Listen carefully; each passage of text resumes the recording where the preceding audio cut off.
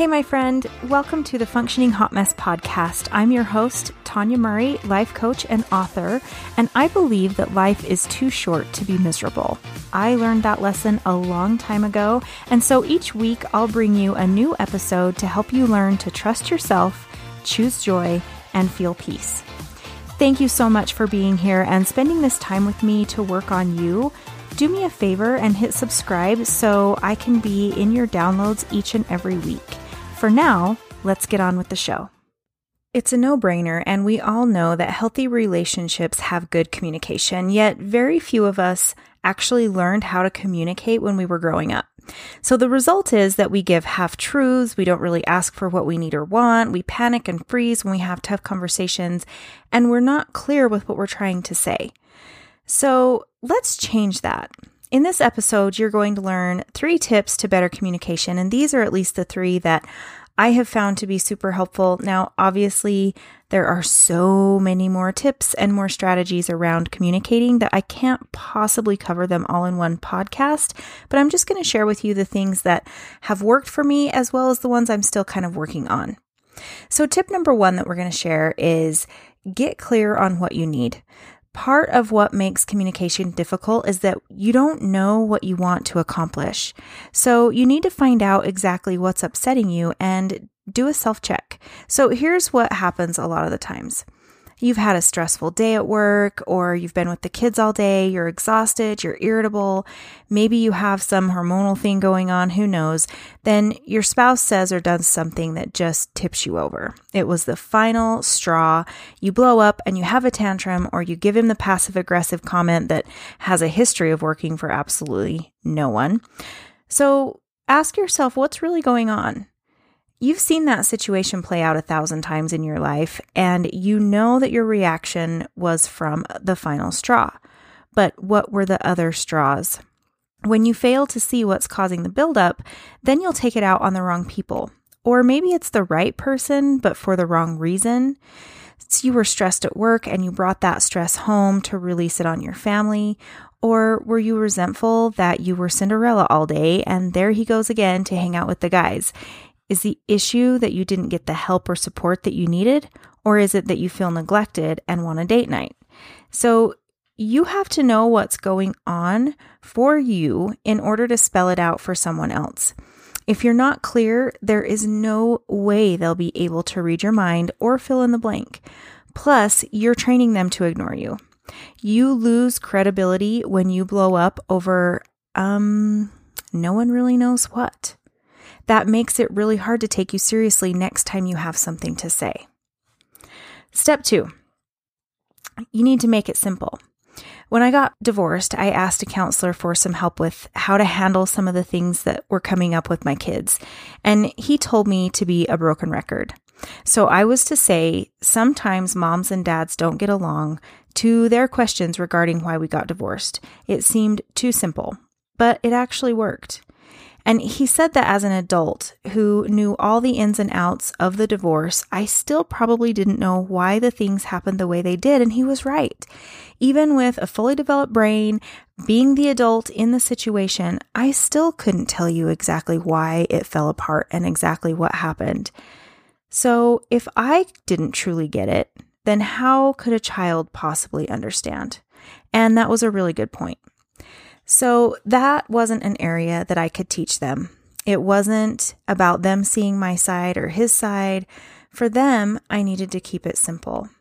The same goes for you and your kiddos. You don't need to explain your decisions to your kids. Those are adult concepts, and kids don't have enough brain development to pick up what you're putting down. Keep it simple. No is a complete sentence. That advice doesn't just apply to kids. You can use that in all ages and stages of your life. So remember, when you try to educate someone to your point of view, you're opening it up to negotiation. One of the better things that we learned in counseling was I feel statements. They're simple and effective because people can't really argue with the way that you feel. Just make sure you're using them with sincerity. So if you said something like, when you go with the guys every weekend, I feel neglected. Will you go on a date with me next week? Super clear, You're not dredging up everything from the past. It's that clear and simple, and you're just asking for what you want. Or how about you say, when you scroll through your phone when I'm talking to you, I feel like you're not interested in what I have to say. And just leave it there. We don't need to fill in the blank. Simple also means one topic at a time. We often complicate conversations by throwing in everything but the kitchen sink. When you hear yourself repeatedly saying, oh, and then, you're probably complicating things. So remember, stick to one topic. What is it that you need to discuss? And bring it up and talk about it there. And then don't bring back everything that you've already hashed over and talked about, because then again, you're going to start losing attention. People don't want to just sit there and be nagged about things that they think have been solved already. If those haven't been resolved, it's okay to still address them, but maybe not all at once. Okay, tip 3, mean what you say and follow through. This can be the hardest tip to apply. Some things aren't open to negotiation, and the way that those around you know that you mean what you say when you say it is by your follow through. So nobody likes an ultimatum. If you have to give one, be very intentional and choose wisely.